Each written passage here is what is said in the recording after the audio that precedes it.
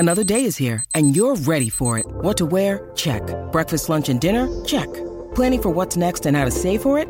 That's where Bank of America can help. For your financial to-dos, Bank of America has experts ready to help get you closer to your goals. Get started at one of our local financial centers or 24/7 in our mobile banking app. Find a location near you at bankofamerica.com/talktous. What would you like the power to do? Mobile banking requires downloading the app and is only available for select devices. Message and data rates may apply. Bank of America N.A., member FDIC. When you need mealtime inspiration, it's worth shopping Kroger, where you'll find over 30,000 mouth-watering choices that excite your inner foodie. And no matter what tasty choice you make, you'll enjoy our everyday low prices, plus extra ways to save, like digital coupons worth over $600 each week. You can also save up to $1 off per gallon at the pump with fuel points. More savings and more inspiring flavors make shopping Kroger worth it every time. Kroger, fresh for everyone. Fuel restrictions apply. If a scientist gets a counterintuitive result, that's a treasure. That's a triumph. That's a gem. Wow. If only. But when philosophers find things counterintuitive, they say, well, no, that's counterintuitive. That can't be right. And philosophers, by over-trusting their intuitions, are a systematically regressive research program. They're insisting on yesterday's science. They're insisting on old-fashioned ideas which they've grown up with, and instead of taking a deep breath and staring into the void and thinking, gosh, maybe my intuitions about this are wrong. Hello, this is Robinson Earhart, here with the introduction to Robinson's podcast, number 194. And this episode is with Dan Dennett, who's Professor Emeritus of Philosophy at Tufts University, where he was co-director of the Center for Cognitive Studies and the Austin B. Fletcher Professor of Philosophy.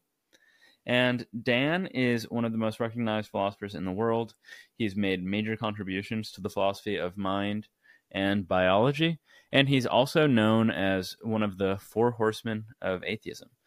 So this is one of those conversations that I've been dreaming about having since well before I started this podcast. I did an IB program in high school, if any of you listeners are familiar with that, where we had to take a philosophy course called Theory of Knowledge. And when I was clearly very into it, one of my teachers gave me Dan's book, Consciousness Explained. And while I read the words in the book, I definitely didn't understand any of it, but it still got me sufficiently hooked that I probably read about 7 or 8 of his books by the time I graduated from undergrad. And then now here we are today. So Dan's latest book is I've Been Thinking, which is autobiographical and catalogs his life and career, though much of what we discuss comes from his earlier book, From Bacteria to Bach and Back, which is something of a greatest hits of his philosophical work. So more particularly, we talk about the origin of life and reasons, the evolution of music, Robert Sapolsky, who was the guest of the last episode, 193, and their dispute over the nature of free will and whether or not we have it. We talk about famous thought experiments in the philosophy of mind, the origin of consciousness, and the relationship between mind and language. So there are links to those 2 books, I've Been Thinking and From Bacteria to Bach and Back, in the description. Reviews, likes, subscribes, comments. I love those. Then thank you to all you geeslings. I am so appreciative of those of you who have joined the Patreon. And if any of you others would like to join and support the show, you can find a link to that in the description, where you'll also get show notes and a link to an ad-free RSS feed. So now, without any further ado, I hope that you enjoy this conversation as much as I enjoyed having it with Dan.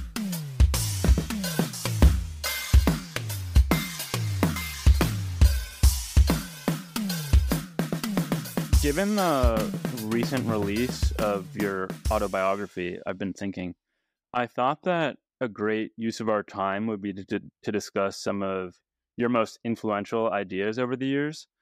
And since your paper, Where Am I, was, if I'm not mistaken, chronologically the work that launched your career in certain ways, it seems like a good place to start before we circle back to natural selection. So what is the general story told in the paper, and what does it imply about the relationship we believe we have with our minds? Well, my Where Am I story was one of the first explorations of a philosophical idea, the idea of the brain in the vat that is kept alive and can think. And I imagined that my brain was surgically removed, but connected to my body by radio links, and that I was sent on a mission deep underground where radiation would have fried my brain if I hadn't left it behind. And then that turned into an adventure where I had a duplicate brain, a computer duplicate brain, I think the main point of the main points of the story were first. There's a scene where I'm looking at my brain in the vat for the first time, and I'm thinking, here I am staring at my own brain in a bubbling fluid. And then I wonder, well, why am I not thinking, here I am being stared at by my own eyes? Because the brain that's doing that thinking is in the vat, but it seems that I'm outside looking in. And so one of the points I wanted to make is where you think your mind is has much more to do with where your eyes and ears are than where your brain is. For all you know, maybe your brain's been moved into your chest and you've stuffed lungs into your cranium or something. You wouldn't know. So that was one point I wanted to make, was that we're not authoritative about where our minds are. That is, where the work is being done, where the actual processes are happening. And the other point I wanted to stress is that we can't even tell. We have actually underprivileged access to the causation of our own thoughts. We think them, they're ours. We're pretty sure they're ours, but we have no real access to what's making that happen. And if you want to understand how consciousness works, you're going to have to do third-person science. You're going to have to do brain science, neuroscience, cognitive neuroscience, computer science, and so forth, because only a third-person investigation of the scientific questions is ever going to answer that question. So maybe just to recapitulate a little bit, from the first-person standpoint, we don't have the sort of privileged access to the workings of consciousness or the mind the way that people have thought since Descartes, perhaps. And this leads... since Descartes, really. His famous thought experiment of the evil demon and imagining that he doesn't have a body it's a brilliant thought experiment, a brilliant intuition pump, but I think it's just wrong. And he set philosophers off on a wild goose chase that's lasted hundreds of years, because it's given people the idea that they are the sometimes even incorrigible or infallible judges of what their own thoughts are, and that they are their own thoughts, and that this is a privileged vantage point they have. Well, of course, there is a sense in which I know what I'm thinking before you do, or better than you do, but that's only an empirically usually guaranteed advantage, and it can be overridden by science. And the idea that people might say, well, I'm sorry, you're wrong. That's not what's happening in your consciousness right now. Let me tell you what's happening in your consciousness.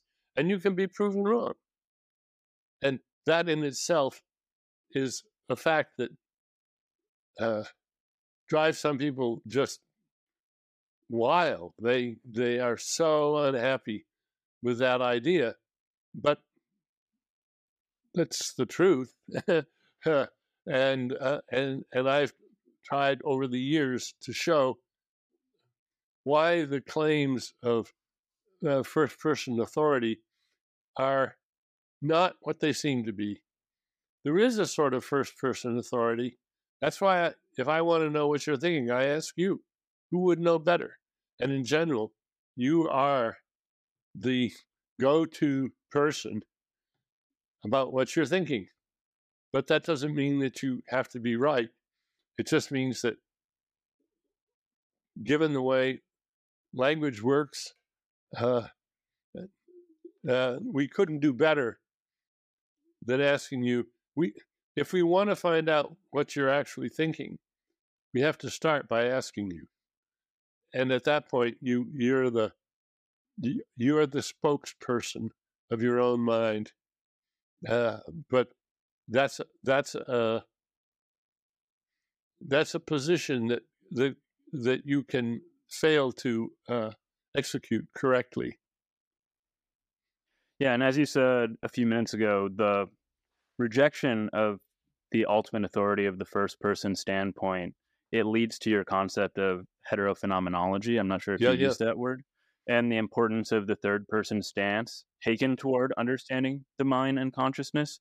And so in the interest of building back up towards mind and consciousness, I'd like to start with the beginning of From Bacteria to Bach and back, which I've been thinking you think of as the sort of the culmination of your career's worth of work. And so the first question I have regarding that book is what it means to think of the origin of life as the origin of reasons. And as I was reading, this locution reminded me of my conversation with your colleague at Tufts, Michael Levin, who views intelligence as problem solving and inextricably connected to competence. Yes. Yeah. David Deutsch, the Oxford physicist, has a wonderful TED talk called The Great Monotony, where he talks about how for several billion years, roughly 14 billion years, nothing much happened and nothing did anything. And then life got started, and then doers appeared, things that didn't just happen, but things where there was an agent that was doing something. And this changed everything, and it changed everything very fast, and it's speeding up ever since. So the Great Monotony ended, and life flourished, and there were many more things possible that were not possible before. Many new combinations came into existence. Complex molecules, very complex molecules, macromolecules, proteins and things like that, motor proteins and ribosomes, and all these amazing parts of a living cell. And they all come about because of evolution. Evolution is what makes that all possible. And it's as hard to say when life began as it is to say when consciousness begins. If we're good Darwinians, we recognize that gradualism reigns. There are lots of false starts. There are lots of partial solutions to problems. And who's to say when the first actual replicator came into existence? One of my favorite points about the very earliest days of life is that the first replicator didn't have to replicate fast because it didn't have any competition. Maybe it took 1,000 years for it to make an offspring. Who cares? Time doesn't matter. But once replication gets going, replicating faster and more efficiently becomes a desideratum, a goal. Now, the first living things didn't represent their goals, but they acted as if they had them. And they acted for reasons, and their parts survived and flourished for reasons that they didn't have to recognize. Most of the reasons in the living world do not have to be recognized by the creatures whose equipment is explained by those reasons. And so we have what I call competence without comprehension, which is wonderful capacities, wonderful competences, wonderful abilities, which the owners of those abilities don't have to appreciate, don't have to understand, don't have to know why they're good, but they are good. They lead to your having more offspring than the competition. And that's what starts the great ball rolling. That's from bacteria. Then eventually we get to Bach, who is not just alive, and not just doing things for reasons, but quite capable of reflecting on those reasons and revising those reasons and arguing about those reasons and sharing them and learning from others and building on huge networks of cultural creation that went before him and figuring out the reasons why some things work and why some things don't. So you get self-conscious reasoning, which I say lags way. There were reasons long before there were reasoners. Mother Nature, evolution, did things for reasons that evolution didn't have to understand. But we, in retrospect, can look back and say, oh, this is why this works. This is the reason why the parts are arranged this way. If you look at something like a ribosome and see all of the intricate moving parts that are clicking away at a fantastic rate and making copies of the DNA, there are reasons why the parts are arranged that way, but the first people to understand the first thinkers to understand what those reasons were the microbiologists who won the Nobel Prize for working out the structure of the ribosome. Before that, nobody knew what the reasons were. They didn't have to. I hope you'll permit me a digression for a moment, but Sure. You just mentioned Bach. Of course, Bach is in the title. I know Doug Hofstadter is a great friend of yours, and yes, I read your book, The Mind's Eye. But before reading, I've been thinking, I did not realize just how vital music was to your life. And yes, it's been a wonderful part of my life. Mm-hmm. Music and sculpting both. I didn't know about sculpture either, but this is the digression. I'm curious. So obviously, music. Bach here. He plays a small role in From Bacteria to Bach and Back, but I'm wondering to what extent these creative extracurricular endeavors, which clearly played a big role in your social life and your creative life, but if you think that they had a big impact on your philosophy in any way, even if it was indirect. Well, of course they did, and yes, it's indirect, but let's just list off the obvious.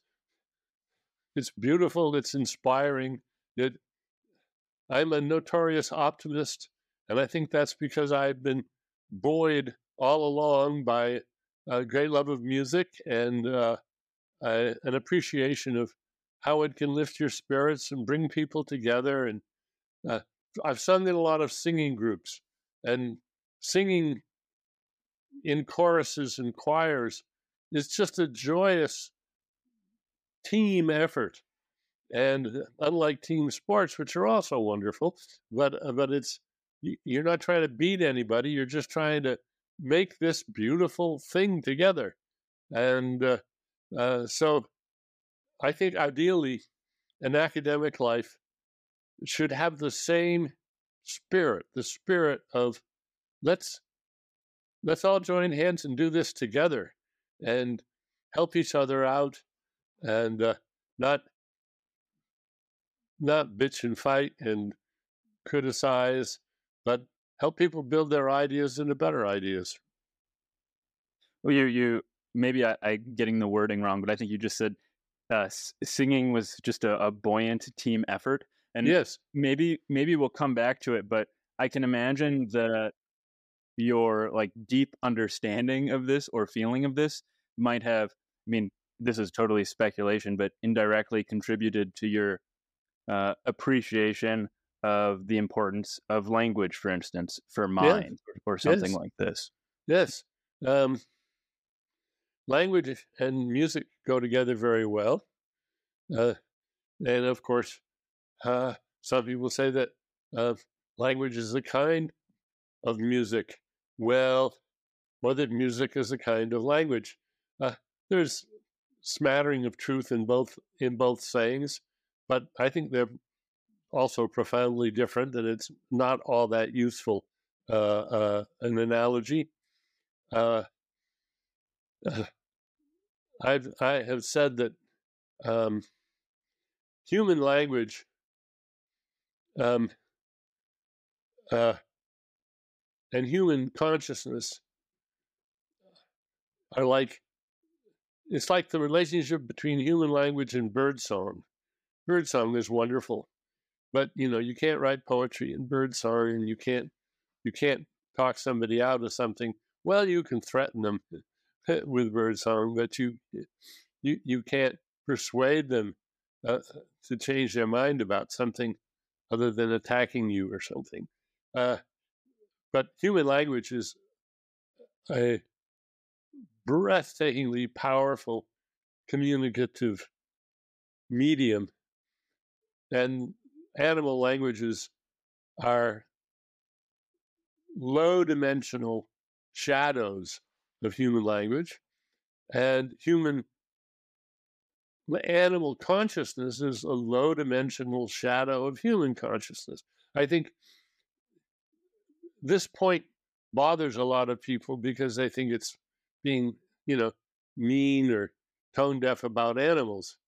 But I think, in fact, we should face the facts and recognize that even our wonderful dogs and our dolphins and our parrots and our whales and our elephants have, compared to your average 6-year-old human being, have really impoverished consciousness.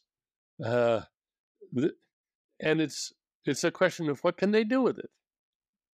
And it's not clear that they can do the things that really matter that we do all the time with our consciousness. So when I argue, as I do, in spite of howls of disbelief coming from many quarters, that human language depends on human language to a very great degree. I'm not saying that human consciousness is just talking to yourself, although that's an important part of it, but that it's acquiring language, acquiring interpersonal communication is what creates the arena for the self-stimulation that is thinking. And you can't do much thinking until you've got that arena in your head where that can happen. And it's not the Cartesian theater, it's a place where a lot of work gets done, and it wouldn't be able to happen if you didn't have language. Before we get back to our main thread, a question occurred to me about music.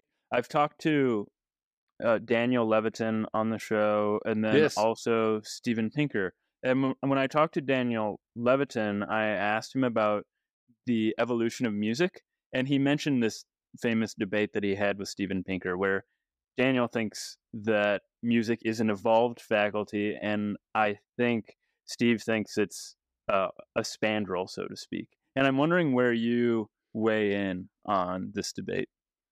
Well, of course, it's a culturally evolved phenomenon. And cultural evolution is Darwinian too. And tunes are memes. They're great examples of memes. Songs are memes. Symphonies are memes. Dawkins' term applies to them. They have their own fitness, and they depend on reproduction to be prolonged. It's not the quality of the paper or the ink and the copies of Beethoven's Ninth Symphony that explains why it's still extant today. It's that people keep wanting to play it. And so each playing of Beethoven's Ninth is another replication of that wonderful set of memes. And so music, of course, it's evolved. But we can break that down into two parts where the boundaries don't matter much, actually. That is, there's the cultural transmission and mutation and adaptation of music. And then there's the slower genetic response to that. Just as our brains, and not the brains of chimpanzees, have evolved to be good language processors, good word processors, in effect. Our brains have evolved to be good music processors, too. Now there's some interesting evidence that some animals, as it were, appreciate music to some degree. And so that's plausible. Nothing counterintuitive about that. The brain has lots of dimensions and lots of rhythms and tunings, and that some tunings would be pleasurable, would be rewarding to other minds, to other brains, is quite likely.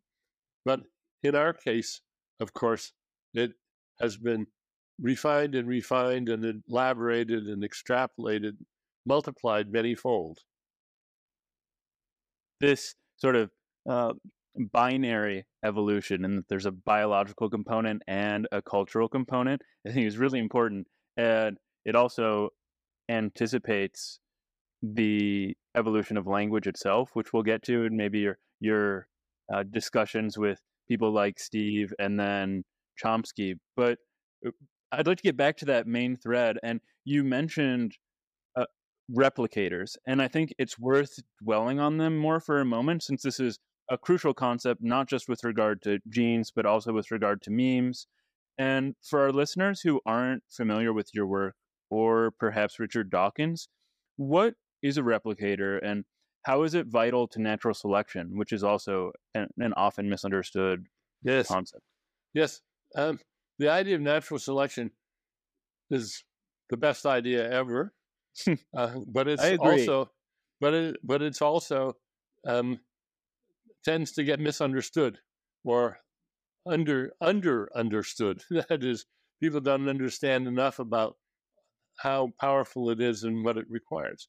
But you get evolution by natural selection wherever you have a plethora of candidates that are not all alike, where some candidates are better equipped just by chance, just by luck, better equipped to deal with whatever the current circumstances are, and they're the ones that are going to have more offspring.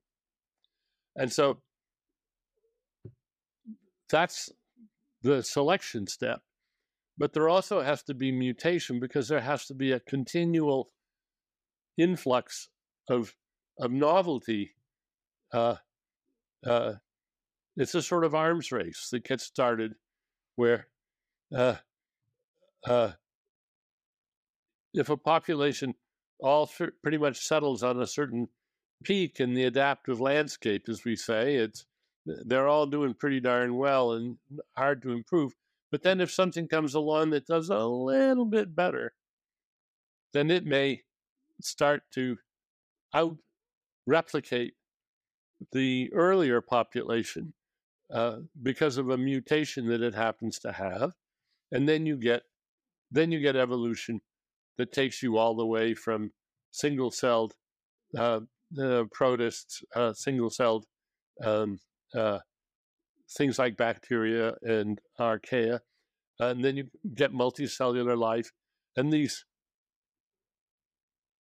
eons of and phases of change that John Maynard Smith and Zothmary so brilliantly describe in the major transitions of evolution, where you go from single cells, you get sex, you get multicellular life, you get language and culture. These are major transitions where the process of evolution itself evolves and becomes a more efficient explorer of the space of possibilities. I like a term that Stu Kaufman introduced, the adjacent possible. And there are things that are possible now. Tigers are possible now. They weren't possible a billion years ago. They're possible now. They may not be possible in the future, but they're possible now. There are many more things possible now than there used to be. And this is, in fact, a very important philosophical point. Because when people think about determinism, they often think, well, if determinism is true, then life has no meaning and we don't have any free will. But the fact is, determinism reigns, but inevitability shifts. There are lots of things that are evitable today that were inevitable before. And evitability has been evolving at ever faster rates now than ever before. And it's evitability that matters. So if you think, well, gee, if determinism is true, my life is inevitable, that sentence is actually nonsensical. Your life is unavoidable? What does that mean? There are all kinds of things. If I throw a brick at you and you duck, you've avoided the brick. If you were blind, you wouldn't see it coming and you wouldn't duck. But thanks to eyes, you can duck. It's a new kind of evitability, and it makes a difference to your fitness. So the confusion about free will is fundamentally a confusion about thinking that causation and control are the same thing. They're not. Causation is causation, and control is causation with feedback and look ahead. You think about firing a bullet. You're in control of where the muzzle is pointing until you pull the trigger. Once the bullet leaves the muzzle, you no longer control it. It's going to go where it's going to go. It's not in your control anymore. And it may swerve off in this way or be blown by the wind or who knows what. But a guided missile can be controlled.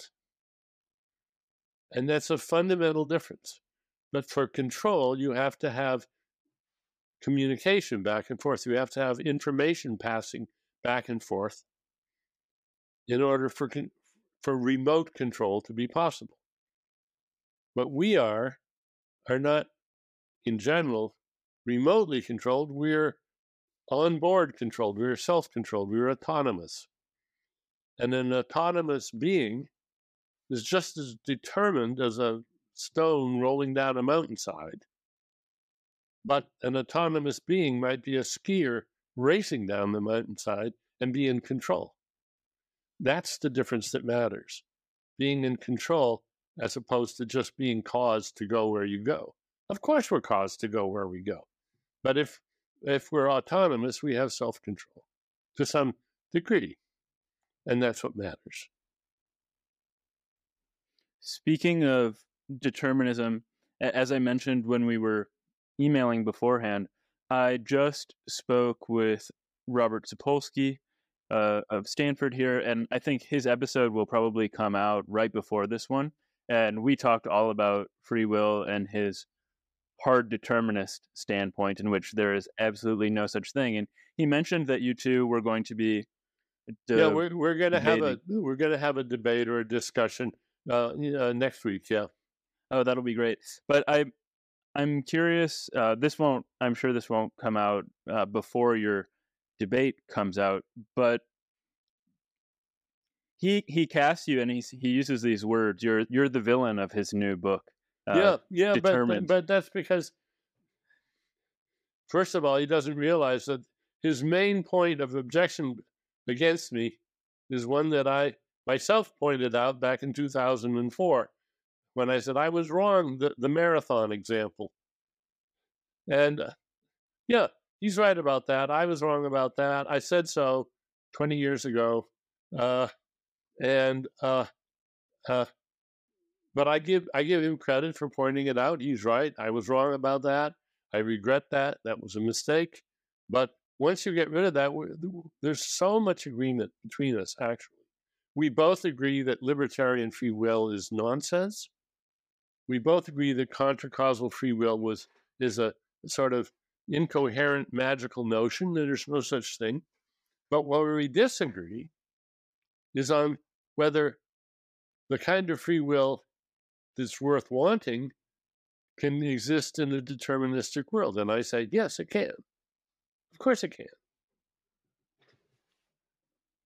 And he's a good example of somebody. You can count on him. He's reliable. He's in control. That's it. That's what free will is. Some people aren't in control through no fault of their own, and we don't say they have. We say they don't have free will. But the ones that are in control of themselves and not being controlled by other agents, those are the ones that have free will. I'd like to try something out, and you can tell me if you think it's on the mark. But I have a sense that this might be the heart of your argument against him. His argument against free will is sort of like saying, okay, our folk intuition about consciousness was once dualist, but now that we realize that dualist consciousness isn't an actuality, we're just not conscious. But what you would say is, no, we are conscious. It's just not what we thought consciousness was. And consciousness is just a word, and we get to determine what it means. And the parallel to free will is that he takes free will to mean this pre-theoretical folk idea of free will, which is freedom from causation. And you would say, no, we agree. We don't have that. But free will is just a term, and we can stipulate that it means the sort of free will that we believe we have, and then explain why we have it. And you know, if I were just stipulating out of the clear blue sky, that would be one thing. But in fact, I say, look at all the things that my kind of free will has that are important and that we want. We want to be in control of our lives. We want to be responsible. We want to be seen to be responsible agents. We want to be able to sign contracts and make promises and be trusted and loved. And all of those things follow very nicely from my concept of free will, which is also, by the way, pretty much the law's concept of free will. When I went to sign the mortgage papers when we bought a house a few years back, I was amused that the notary public asked me, was I signing this of my own free will? I said, yes, I am. And what I meant by that was, I'm not a zombie. I'm not crazy. I'm not being remotely controlled by other agents. I'm not under threat of murder and torture by some evil blackmailer. I'm signing this of my own free will. That's good. That's what we want. And it's the thing to understand about free will. It's not a metaphysical condition. It's an achievement. You grow into it. Some people, alas, don't. They don't grow into it because they have rotten childhoods or because they have brain damage or some other terrible accident befalls them, and we have to take care of them. We have to, and we want to take care of them, and it's through no fault of their own that they don't have free will. By the way, as an 81-year-old, I can say my future probably holds a period, unless I die suddenly, where I will lose my free will, and I'll no longer be competent to sign the contract, or for that matter, to change my will, or to make a binding promise.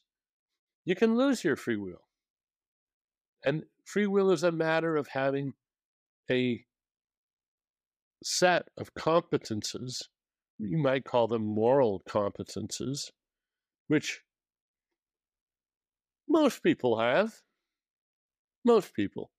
It's not 100%, but it's probably 90% of people, above the age of 18, let's say, that have reliable free will, that can play the role of a promiser, a citizen, a drinker, a driver. You can't get a driver's license until you're 16. That's an arbitrary date, but you have to pick a date just so that the law is understood and not too cumbersome. And so we understand that there are people that we cannot trust to control themselves. They don't have free will. But it's something most of us cherish, and for very good reasons. So I've read your book, Freedom Evolves, and then there's also your earlier work, Elbow Room, which yes. I'd point our listeners to if they want a more thorough defense and understanding of your view on free will. But returning to, I think you said freedom grows. Returning back to this idea of freedom growing, developing, evolving, I am wondering if, just to make this a bit more concrete, we have my cat here, and I'm wondering why, or if you would say that my cat has free will, or how her free will might compare on a spectrum to the free will of my watch, which is just a mechanism, because I think that this also parallels what you said earlier about consciousness not being all or nothing. She has a shadow of my free will, maybe. Yeah. Let's take your cat. Nice cat there. Your cat can't make a promise. Your cat, your cat can't think ahead about ways to either help you or hurt you beyond a few seconds. Your cat can't fend for itself. Well, cats can do pretty well, actually, if they go feral. A cat has a lot more free will than a Portuguese man-o-war, because a Portuguese man-o-war just has to float wherever it floats. It's blown by the wind. It's more like the boulder that's rolling down the mountainside, controlled by gravity and the friction and the whatever wind is blowing. But your cat has some level of autonomy, but it's not very much. And it's not for nothing that we have the expression herding cats.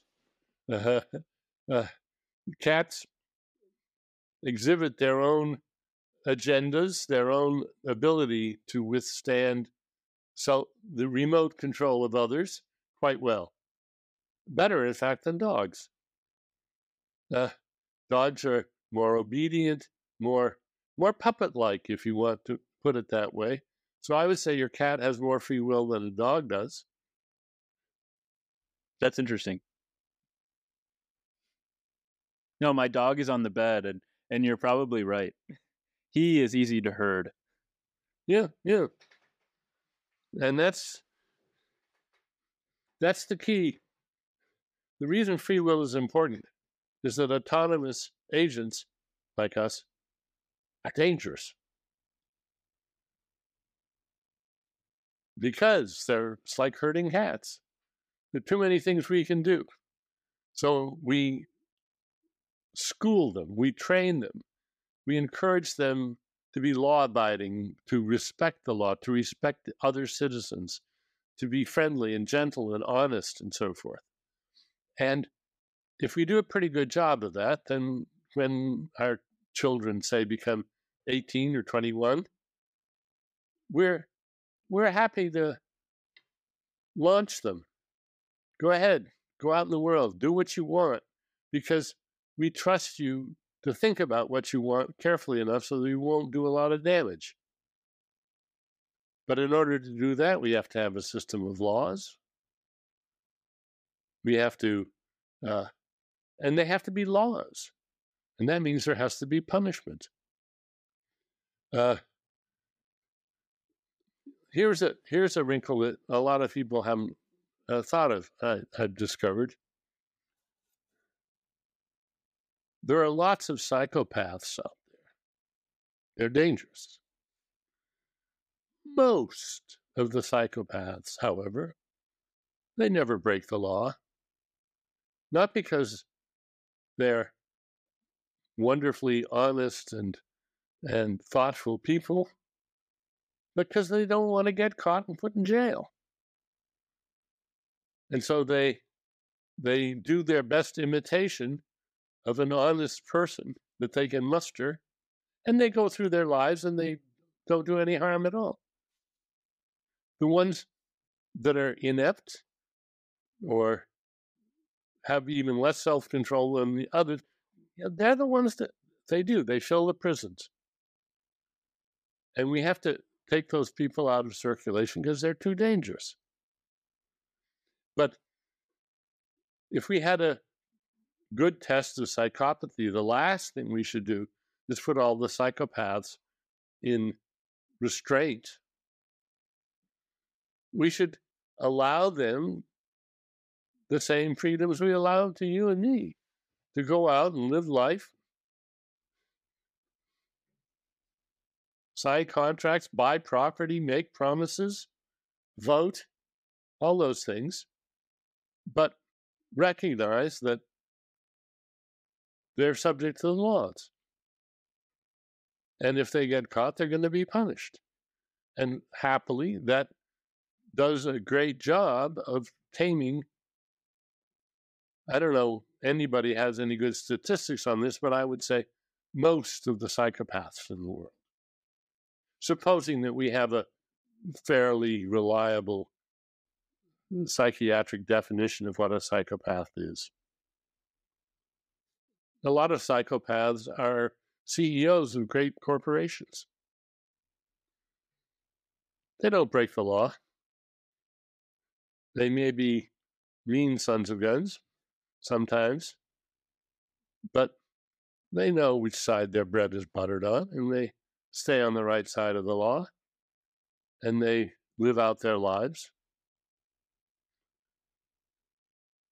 And they have free will. The ones that are really deranged don't. I'm glad that you brought up the justice system, just because I think that this is one interesting dimension of Sapolsky's account that has some very real-world consequences. So because he believes that nobody is ultimately morally responsible for their actions in a meaningful sense, this calls for an extreme reformation of the justice system. And he thinks of it as, I think he refers to it as maybe like the quarantine model. Yes, that's very similar to Greg Caruso and Dirk Perlmutter's model. Yes, but that absolutely doesn't work.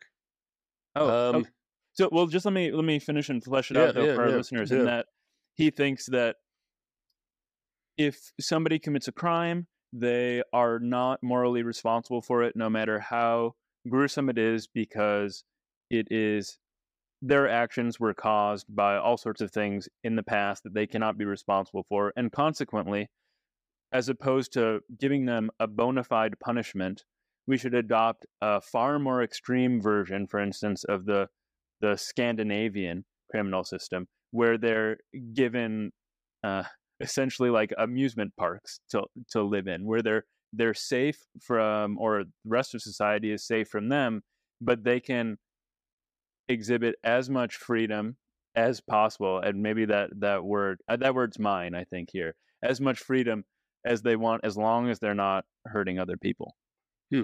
Well, I've argued that quarantine systems work when they work, because if you are required to be quarantined for one reason or another, and you refuse, physical force will be used to quarantine you. And if you fight back, you will be punished. You can't have quarantine without punishment. I mean, you can't have law without punishment. Law without punishment is just, those aren't laws, those are recommendations. And I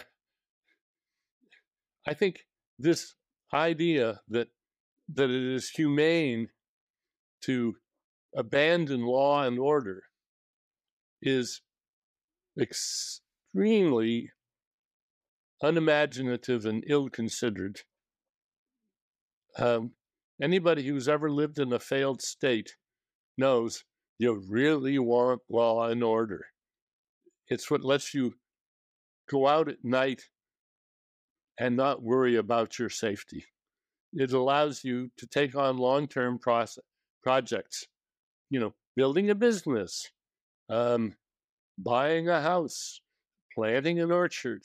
All the long-term projects we have depend on the security and the reliability of law and order. But you can't have law without punishment. Now, the punishments that we have are obscene. We could do, as the Swedish, as the Scandinavians do, we could do with a lot less punishment. But it's still punishment, and it still should be something that people don't want. That's what punishment is. And notice that self-controlled people, among the tricks they often adopt, is punishing themselves for things that they do when they know they shouldn't do them. And they exhort themselves and scold themselves. And it works. Not always. But if you've never scolded yourself, you've either led a very sheltered life without much daring or adventure, or you may not be as trustworthy and reliable a citizen as you think you are. I have the sense that the Scandinavian countries have much less crime than a place like the United States. I think they do, yes. I think they do. But I wonder if there would be even less if their justice system was more harsh on offenders. But I have no idea. Well, I don't know. I think they've tuned it pretty well, and I'd like to see us move to a similar system. And I'm in my book Freedom Evolves, I had a sort of litmus test for what a good theory of punishment, a good system of punishment should be. The ideal. In the ideal system, the punished culprit should be motivated to say, thanks, I needed that. And if you've ever said that, meant that, or thought that, yeah. And every reformed criminal, and there are reformed criminals, can say and mean sincerely, thanks, I needed that. Interesting. So it sounds like your ideal sort of penal system involves a retributive component, but also a rehabilitative component. So that at the end, go ahead. The word retribution is, I think, often misused. Okay. Kantian retributive justice is, I think, bizarre, not indefensible. There's punishment. Now, does punishment mean retribution? No. Retribution, I think, strictly means, to use Kant's own example, that even if there was not going to be any society in the future, even if the world was going to end, we should round up and punish, we should execute the murderers, we should punish the criminals. No, there would be no point in that. The only point of punishment is to create credibility and stability in the law, in the agreements that we have. And if there's no future, then there's no point in punishment. That's retributivism, is when you punish completely independently of any future benefit for anybody. And I think that's a typically inflated philosophical idea. It's absolutist where you don't want to be absolutist. Thanks. I think that was an important clarification of what I was saying. So then maybe I should say your ideal form of punishment involves forward-looking, future-looking punishment and a rehabilitative component. So, sure. Yeah. So not just is it good for society as a whole, but we want it to serve the individual as well. Yeah. Actually, the example that I like the best, but I may have a 10-year or something, because it doesn't seem to have the grip on people that I think it should, is in sports. Would you eliminate the penalty box from ice hockey? Would you eliminate the flagrant foul rule in the NHL? Would you eliminate penalties for unnecessary roughness in football? I don't think so. They serve important purposes. And they're punishments. And we wouldn't want the umpires and the referees not to treat them as punishments. I remember in my bridge playing days in college that the general rule was we play strictly by the rules. That way, no arguments break out. We obey all the rules of playing bridge very strictly. Anybody gets caught reneging or signaling to their partner something, very bad. And then you can have a really friendly game of bridge. And similarly, we wouldn't want the umpire in a baseball game deliberately calling strikes because the pitcher's mother is in the audience. No. We want the umpire to call balls and strikes by the rules. And the game wouldn't be worth playing if they didn't do that. Now, we temper justice with mercy, and a lot of the condemnation and blame that goes along with retributive views of punishment can be set aside. As it is very often in tort law. My colleague Evan Kelly has a wonderful book called The Limits of Blame, which looks at this closely. And you can be found at fault, but not,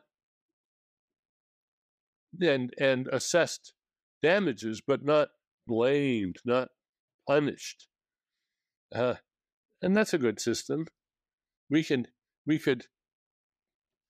scale back our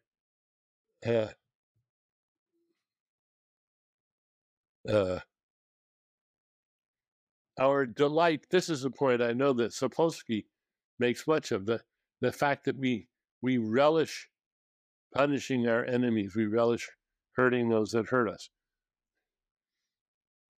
I view that as one of nature's wiser innovations, harnessing that natural vengeful tendency, but harnessing it, taming it, exploiting it. Let's recognize that this is a force that can be used for good. Disapproval, very powerful force.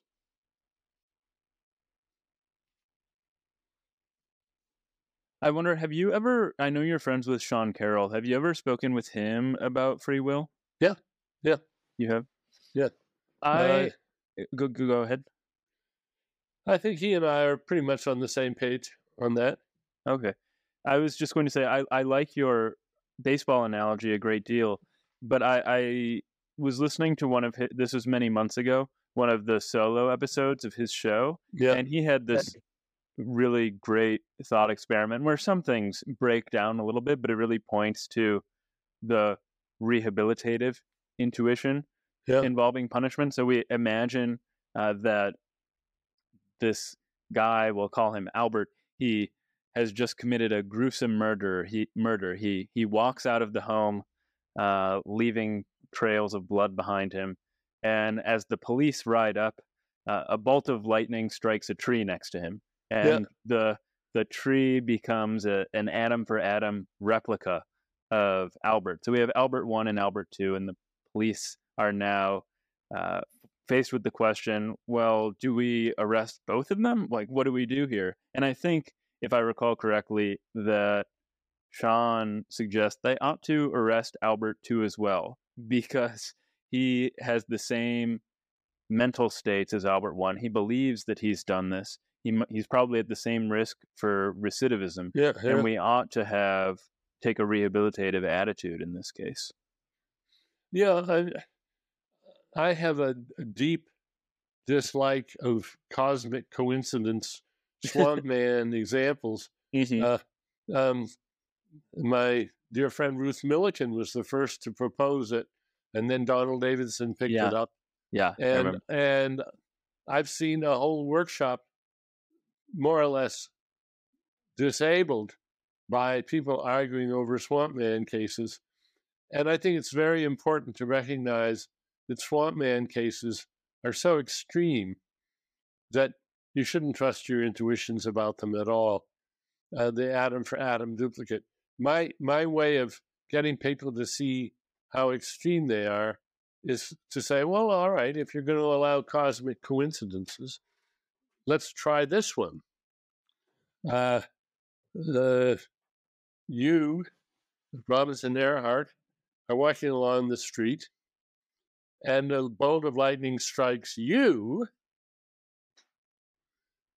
disintegrating you entirely, and an atom for atom duplicate of you appears by cosmic coincidence in Ben Franklin's living room in Philadelphia back in the 18th century. Look, that's no worse a cosmic coincidence than the usual one. Now, Ben Franklin talking to you would learn all about 21st century science and philosophy and everything that's happened and the latest elections and so forth. But would he really? He thinks he's got a time traveler on his hands. Does he? Not if it's a cosmic coincidence, he doesn't. I mean, silly.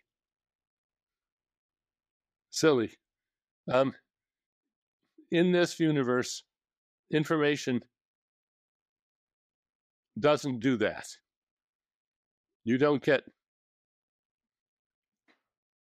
the accumulation of information is a process that takes time and energy. And you don't get cosmic coincidence duplications. And we forget that. We imagine that there's some occult transmission between Swamp Man 1 and Swamp Man 2. But we're not supposed to think that. Well, I mean, here's another antidote to that kind of thought experiment. Imagine a universe where the only thing that exists in it is an atom for atom. It's indistinguishable from a lima bean. That's it. In the whole universe, that's all there is. There's a lima bean. Is it a lima bean?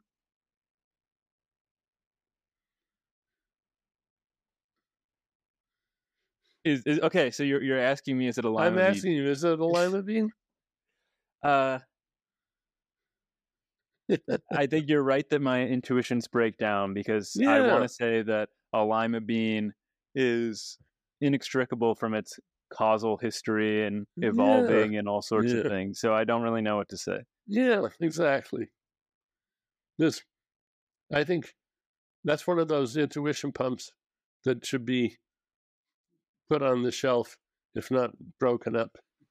Yeah. Well, so I love that Swamp Man story, but I do where I appear in Ben Franklin's living room, but I also understand why it's vexed and not particularly useful. But I haven't read Intuition Pumps, your book on intuition pumps, in many years, but since they've come up now, I mean, this raises an important metaphilosophical point about not trusting intuitions all the time in thought experiments. I think you got this from Doug Hofstadter, but the idea that you need to turn all of the knobs. Absolutely right. To see the way that they work. Absolutely right. Philosophers dream up these thought experiments, and thought experiments can be great. I dream them up too. I use them. But I try to turn all the knobs, and I try to point out where the particularly outlandish assumptions, if there are any, occur, and say, look, this is practically impossible for all sorts of interesting reasons, but let's just acknowledge that and go ahead with this for the moment. But sometimes it really matters. I think that one of the big differences, after all, between science and philosophy is that if a scientist gets a counterintuitive result, that's a treasure. That's a triumph. That's a gem. Wow. If only. But when philosophers find things counterintuitive, they say, well, no, that's counterintuitive. That can't be right. And philosophers, by over-trusting their intuitions, are a systematically regressive research program. They're insisting on yesterday's science. They're insisting on old-fashioned ideas which they've grown up with, and instead of taking a deep breath and staring into the void and thinking, gosh, maybe my intuitions about this are wrong. Right, and the thought experiments can be so deceiving. To use a term that you use often, they can have a lot of gravity. I remember one that I don't remember if it's Mill or Locke or somebody like that, but they imagine like expanding the brain and walking into it like it's maybe a giant windmill or something. Yeah, and not Leibniz. Oh, Leibniz. Okay. Yeah. Maybe you could explain it better than I can then. Yeah. Leibniz thought he could prove that the mind was not mechanical by imagining the mind enlarged greatly, and you walk inside it, and there's all these wheels and pulleys and wires and springs and so forth, and levers, but there's nobody home. There's nothing at all. He says, you won't find any thinking going on there. Well, that's right. And you won't find any thinking going on that you could recognize as thinking inside a brain. But that's where it happens, and that's what's doing it. And there is no mysterious pearl stuff, no magic, no wonder tissue in the brain. It's all just cells doing their things. And yet somehow that makes consciousness possible. Leibniz is doing that thing that I think is one of the philosopher's chief frailties, mistaking a failure of imagination for an insight into necessity. Yes. Mm-hmm. I love that line of yours. I think there are two ways in which we can branch from right here. One is talking about a much more contemporary argument that's sort of similar to this, that I know you've spent a lot of time talking about, maybe too much, and you don't want to talk more about it, but that's Searle's Chinese room. Then the other, though, is how you would explain all of these cells giving rise to minds and consciousness, and this might be your theory of homuncular functionalism. Yeah. Well, let's talk about Searle's Chinese room, however briefly. Searle was very angry with Hofstadter and me when we republished his piece in The Mind's Eye, because Doug made a simple slip. Although we reprinted Searle's story exactly word for word as it is, Searle had said, I think, bits of paper or slips of paper. I can't remember which. And Doug changed it to bits of paper or slips. In any case, it's either slips of paper or bits of paper. And what Doug wanted to stress was that Searle was deliberately or maybe inadvertently hugely misrepresenting the sort of program that a computer would have that could pass the Turing test. Let's take a LLM of today, which arguably does a pretty good job of passing the Turing test. How many bits of paper does it take to hand simulate that program? Trillions? Yes. Trillions of sheets of paper. And Searle couldn't hand simulate it at anywhere near. I mean, it would take him a decade to get a single response out of it. So if you're thinking of programs as simple things that can be written down on a few slips of paper, then of course it looks as if a program couldn't be what explains the consciousness of a computer. But that's just because you're imagining a trivial program. This was pointed out to him again and again, but he refused to acknowledge its force. And sometimes it got a little bit testy and nasty. But I think that Searle made a big point of saying, don't let Dennett or Hofstadter adopt the third-person point of view. Always insist on the first-person point of view. Recipe for disaster. That's the Cartesian mistake. So, yeah, if that's what you think, then you end up with a non-theory of consciousness like Searle's. Well, one other thought experiment that it might behoove us to discuss a little bit is Frank Jackson about Mary and the White Rube. And Frank's been on the show a couple of times, and he is a physicalist now. He has renounced this paper. Yes, I think it's important that he did renounce. Yeah, but it still has a major hold on a lot of people. Yeah. I don't know. I'm not sure. Again, it's been a while since I read it. I think it was Sweet Dreams. Is that what the book was called? where you talk about this experiment at length, and I think it's a great example of where people aren't really twisting the knobs enough to come up with the right response. So maybe for those of our listeners who aren't familiar with this very important, historically speaking, thought experiment, what is it? Why does it attempt to, or why does it purport maybe to support dualism? And then what is the knob that's really not being turned here? Yeah. Well, Frank Jackson said, let's imagine a scientist, Mary, who's an expert on color. She learns everything there is to know about color vision and color, both the optics and the physiology and all the rest. But she herself lives in a colorless world. I don't know. She has to wear white gloves, I guess, and there's no colored shadows in her world, and so she's never actually seen anything red.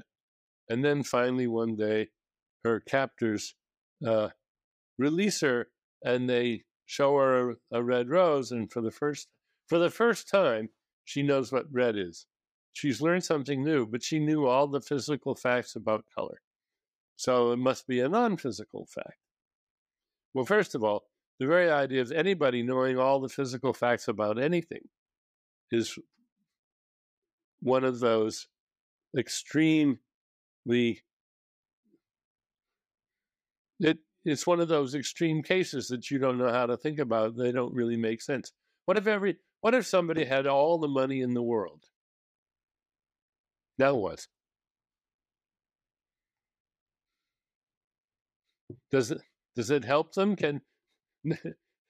They can't buy lunch because nobody has any food to sell them because they don't have any money for hose and rakes and water and so forth. I mean, it's just preposterous. Yeah, I mean, who knows what follows from something like that? So the idea that Mary knows all the physical facts about color is just in itself disqualifying as a thought experiment, I think. But beyond that, I said, if she really knows that much, not everything, but a lot about color, she could figure out what her reaction to a red rose would be.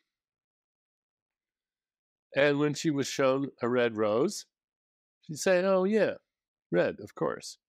Now, that may be the first time she experienced red, but she would already have been able to predict what her experience was. I told the story just to make the point. I said, suppose that Mary, when her captors release her, instead of showing her a red rose, they show her a blue banana.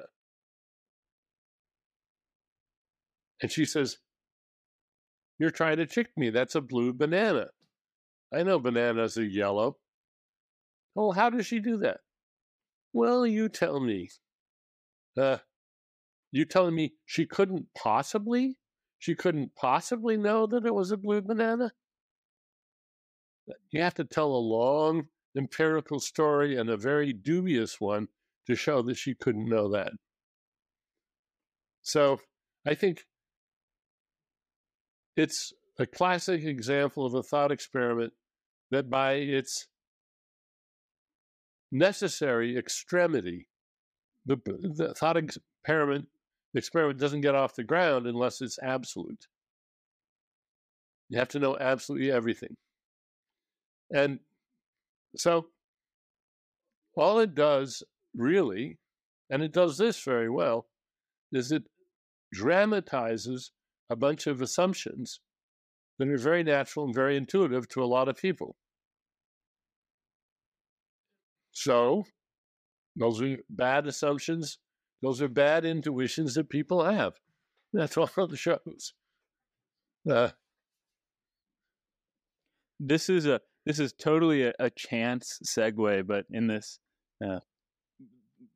thought experiment of somebody having all the money in the world, you mentioned nobody having hose and rakes. And rakes is the key word here. So when I was reading From Bacteria to Bach and Back, I came across an object that I had not known to exist because I'm not a Northeasterner like you, which is a clam rake. Clam rake, And, yeah. and I guess this is a good time to return back to that thread we were on, where you said that evolution evolves.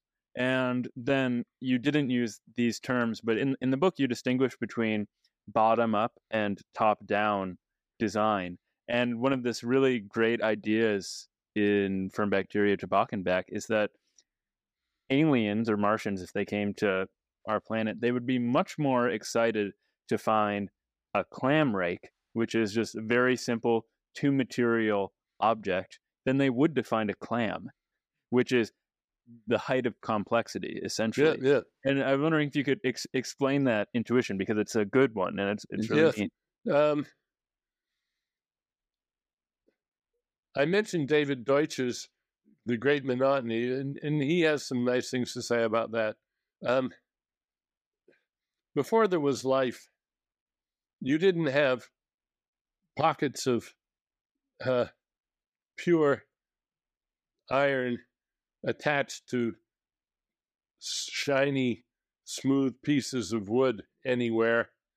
You couldn't. I mean, that combination of molecules, of atoms, is just an extremely improbable,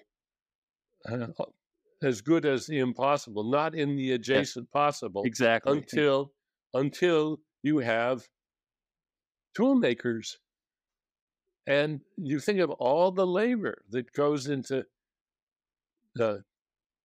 mining iron ore and turning it into iron or into steel, and shaping a wooden branch. This is a very sophisticated bit of putting together of elements that you would never find on a lifeless planet. If you found that on a lifeless planet, you'd know that, well, it may be lifeless now, but something pretty darn clever was here at some point doing some things, because that's just not a possible object, even though it's very simple. Its very simplicity is a sign. Its purity, if you like, is a sign of its sophistication. Well, there are all sorts of things involving natural selection that I would love to talk about, terminological flourishes and ideas like free-floating rationales or skyhooks and cranes, but I'll point our listeners to Darwin's Dangerous Idea or From Bacteria to Bachenbach, because I think for the last bit of time we have, I'd like to turn to, your maybe one of your biggest contributions, which is to work on minds and consciousness. And I mentioned when we were talking about Leibniz's thought experiment, your concept of homuncular functionalism. So maybe that's a good place to start. Yeah, and it's a good place to start because I can use it to confess to one of my biggest philosophical mistakes. In my first book, In Content and Consciousness, I had this jokey line where I said that the language of thought hypothesis, as put forward by Fodor and others, seemed to me to be not such a good idea because it merely replaced the little man in the brain with a committee. And that was sort of a punchy quip. But I was being seduced by a punchy quip. And I later came to realize, no, replacing the little man in the brain with a committee is progress. What we have to do is see that instead of there being one all-powerful agent in there sitting in the control room, the self, the ego, the Cartesian race cogitans, you should recognize that what a mind is composed of a lot of agents, a lot of smaller, lesser agencies. A committee, well, an army, hordes of armies of little agents that have particular competences that are somehow, and this is a hard empirical question, somehow enlisted to common cause. And there's competition, and there's collaboration Feral in the brain. neurons is a term. Feral neurons is a term you use that I like. Yes. It's an idea that I don't know whether I want to push it hard or not, but it's a possibility I want to explore. Many neurons seem to have rather boring workaday lives. They transmit just a few fairly simple messages. They do it dutifully, but they're pretty much just go-betweens. But some neurons seem to be more enterprising. They seem to be risk takers. And the idea that we could actually distinguish a class of risk-taking neurons that are key to generating the sorts of novelties and stirring the pot and getting off-the-wall ideas into the picture and so forth, that this might well take a kind of neuron which has restored some of its autonomy. It's not just a slave. It's got some. It's a rebel. It's a feral neuron. And when I trotted this idea out in a number of neuroscientific conferences, a number of people who really know their neurons said, yeah, those are Faniconimo neurons. There actually are neurons which they had a candidate for feral neurons, and I won't go into all the details, but there do seem to be neurons which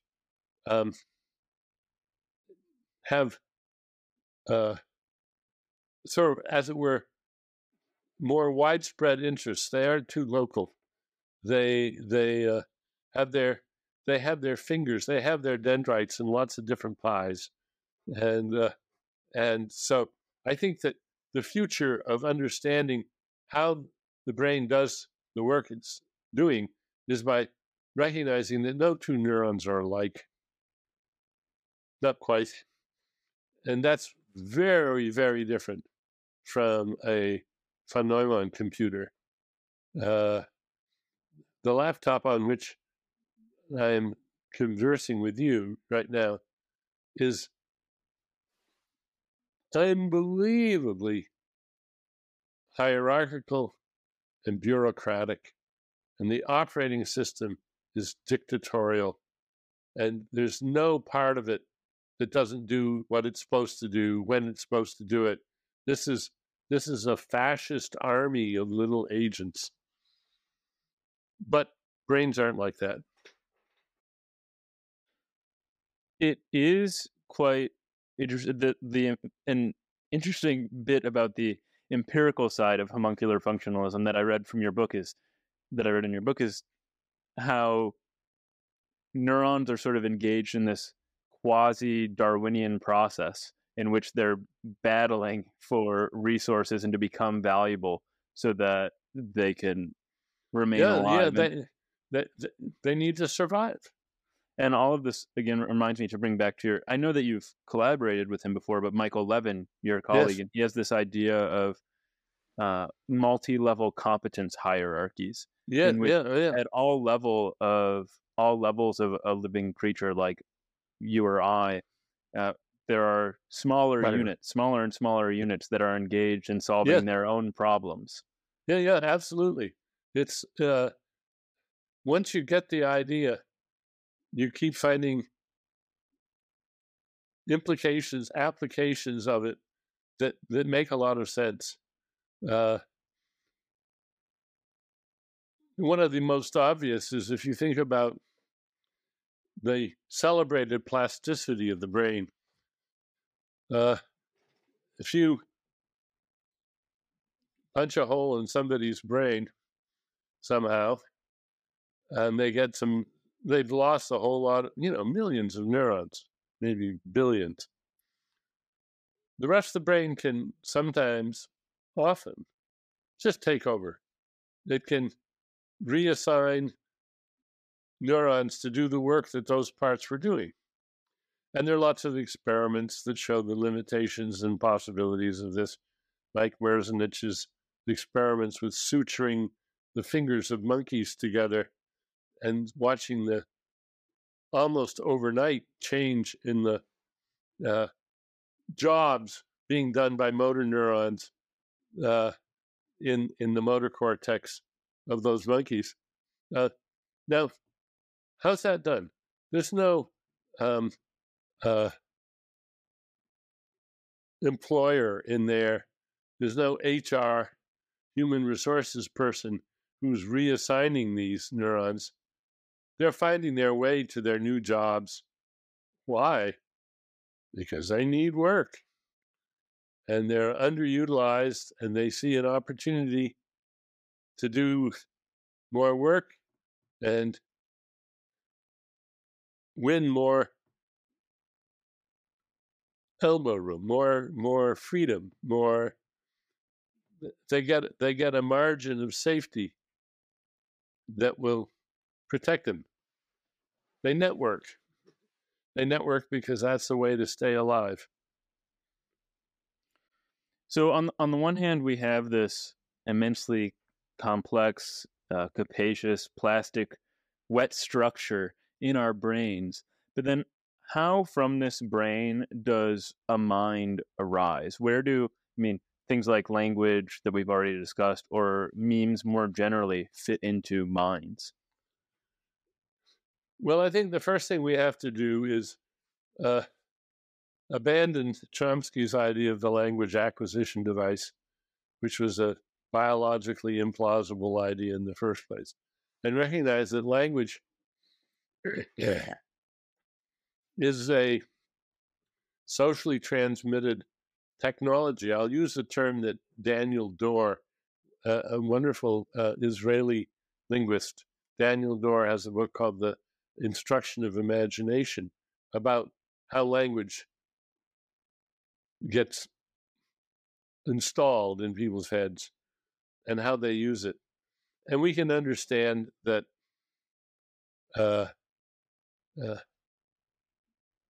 it starts as cultural evolution. And once it gets established, then, of course, there's very strong selection for anything that makes a brain better at acquiring language. I think it's very plausible to suppose that our ancestors, a few 100,000 years ago, had a much harder time learning to speak than we do. But boy, those who didn't get onto it were going to lose out in the mating game, in the replication tournaments.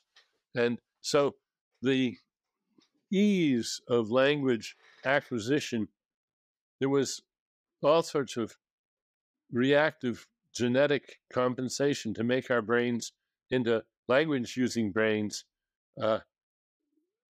following in the wake of the cultural innovations.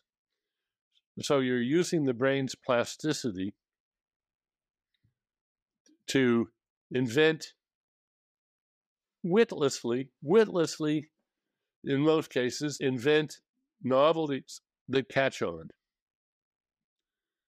And I'm quite prepared to suppose that at first, language or proto-language was as much a bad habit as anything else. It was like grinding your teeth or mumbling or something. It was just something that, for one reason or another, people found rewarding, or it just was something they did, like scratching or itching or humming. It was like a nervous tick.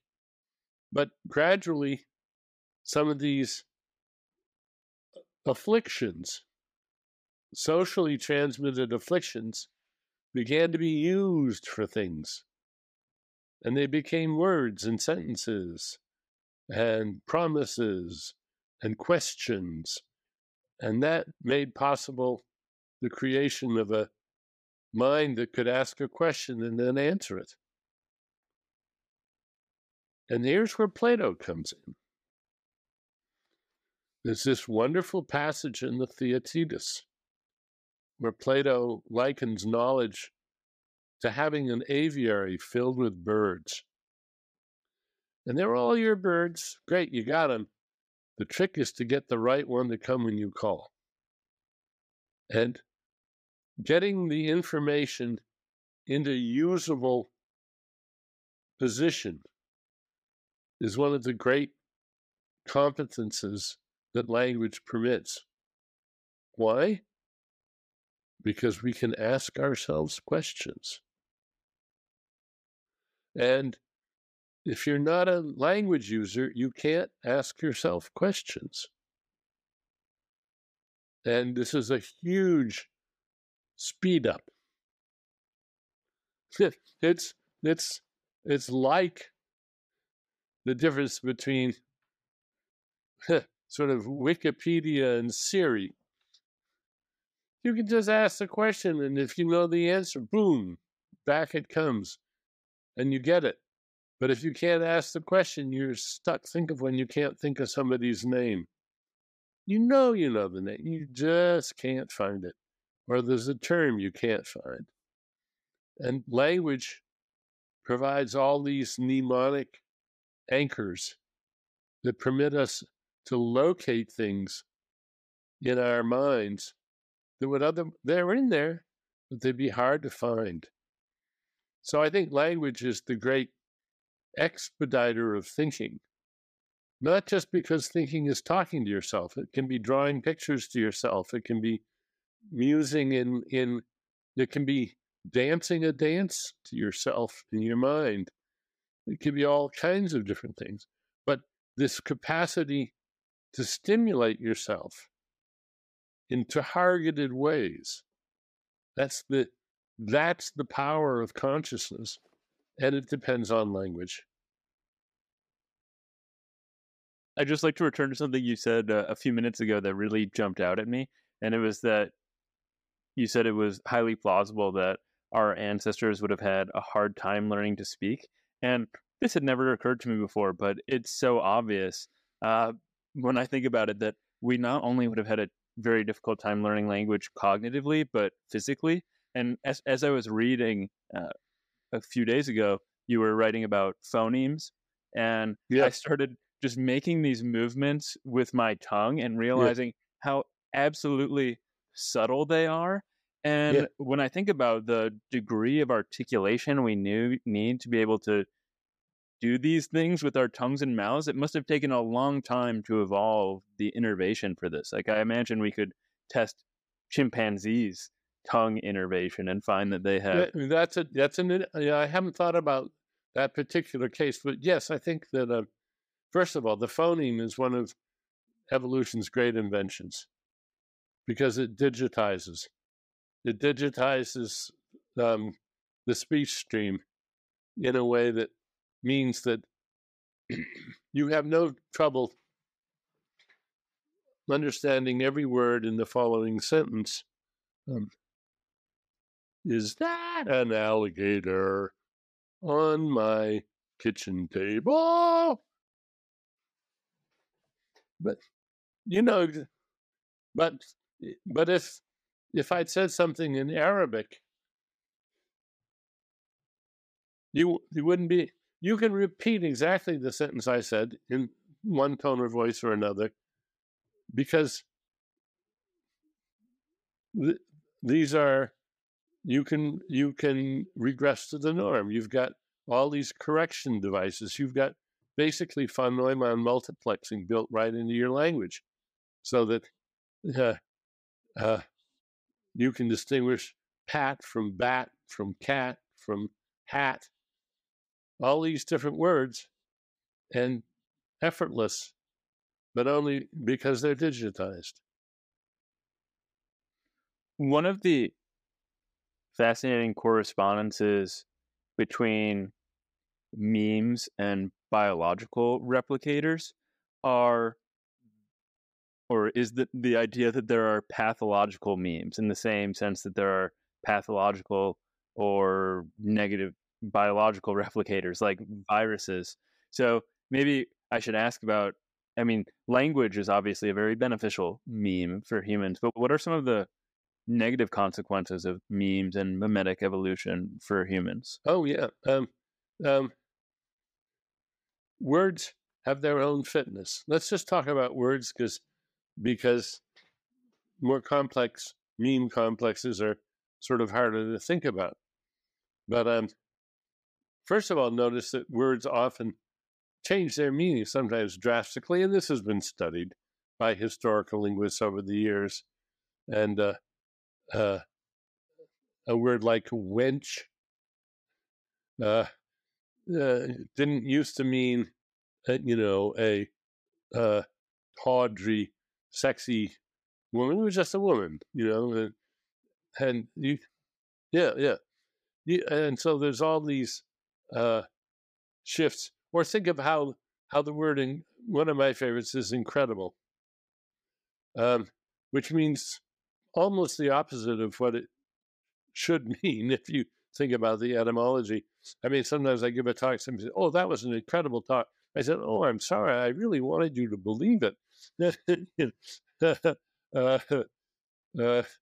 So words change their meanings in all sorts of ways, and we both enrich and impoverish our language. We lose words, they go extinct, they become obsolete, and new words replace them.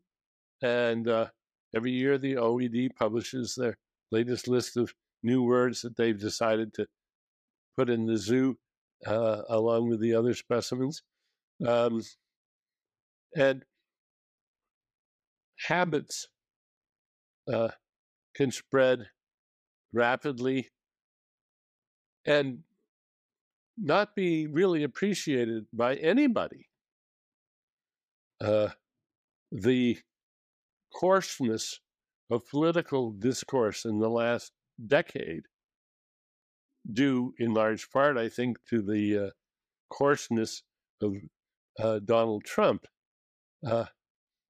is, I think, a really unfortunate development. We've lost the civility, the politeness that used to make life just more manageable, more pleasant. And we have people screaming at each other now in ways that they didn't used to scream at each other very recently. And is this a good thing or a bad thing? Well, it's happened, and it may last for a while. And who knows what the future will bring. But a lot of people were slowed down thinking about cultural evolution for years because they tended to think of cultural evolution as being perfectly real, but of being just another way for adaptations that enhanced human fitness being passed on perceptually rather than genetically. So that the blacksmith's muscles developed because of his exercise, not because of his genes, but he got big muscles and other blacksmiths got big muscles. And this was an adaptation, like the lobster's claw or something like that. And they improved his fitness. And the idea that being able to play the guitar improves your biological fitness has sold 1 million guitars a year to young men wanting to attract women, probably. But then the very same item can become a fitness reducer. And as Boyd and Richardson say, one of the biggest fitness reducers in human culture is education. Yeah. If It's hilarious. If eating spinach had the same demonstrable negative effect on biological fitness as getting a college education, there'd have to be a warning label on it. Because it's just undeniable that education reduces the number of offspring you have. Now, is that a good thing or a bad thing? Once we get to culture, we come to realize we don't care about our biological fitness, most of us. I mean, do you know anybody whose main ambition in life is having more grandchildren than anybody else in the neighborhood? Yeah. And people often forego children altogether because they got things that they're more interested in. That's biological fitness reducing, but it's life enhancing. It's culture enhancing. Yes. So until you recognize that cultural items, like viruses, have their own fitness, you're missing half the phenomenon. I'm happy to say that the tide is turning on that score, I think, and whereas Boyd and Richardson, not so many years ago, were talking about rogue cultural variants. That was their term for fitness reducing mutations, culturally passed on mutations. Now, they're happy to see that there's lots of rogues because human culture is, to a very great degree, orthogonal to biological fitness. Well, I'm going to make one comment, and then I'll ask a final question. But after we spoke earlier about these sort of dual evolutionary processes with music, that there's like a cultural side, and then there is a biological side. And we see the same thing in the story you've told about language. There's a cultural side in which Proto-Indo-European became Germanic languages and Asiatic languages and Romance languages. And then we also have the cognitive developments, the innervation of the tongue, as I mentioned. So I just find it very striking and perplexing that somebody as brilliant as Noam Chomsky, and there must be something I'm missing, would be so aversive to evolutionary Darwinian thinking in language. But maybe that's a topic for another conversation, though, because the last thing I really wanted to get to before we finished was just where this Cartesian gravity, to use your term, comes from, what produces it in our brain. I spoke recently with Michael Graziano of Princeton about his attention schema theory of consciousness. He's very compelling. Yeah, he's very close to my view. I'm very fond of his work. I don't agree with all of it, but I think he's largely on the right track. Absolutely. Yeah. But so where do you see this, what we describe as phenomenality or quale, coming from, if it's not this dualist sort of picture? Well, that is where it's coming from. I think the mind is a fabulous thing. It's amazing what we can do with our minds. And most people, I think, discover the delights of their own mind and the fact that they can think secret thoughts and imagine flying carpets and doing all sorts of other things, and smelling the roses and seeing things that they've never seen before and remembering things. The mind is full of wonders. And a natural human tendency is to suppose that, well, those just couldn't be mechanical.